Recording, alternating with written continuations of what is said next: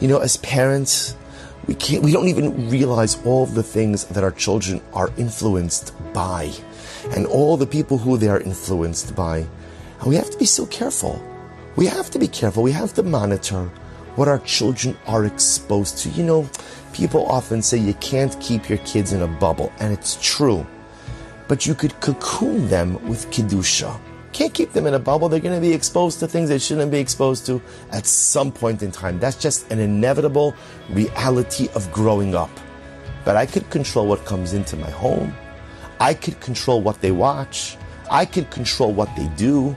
I could control the settings on the internet. I could control those things. Those are within my control. So a parent goes ahead and doesn't have controls on the internet at home. And again, this is not an anti-technology thing. I have an iPhone, I have the internet, technology, I'm on YouTube, Baruch Hashem.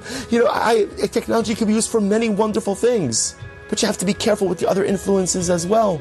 So if I don't have controls, if I don't have a filter, and then chas v'shalom rachmana litzlan, my child or myself look at something or see something we're not supposed to, it brings us down.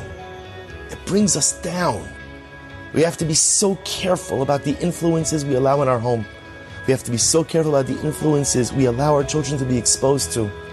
And we have to be so careful about the influences we allow ourselves to be exposed to.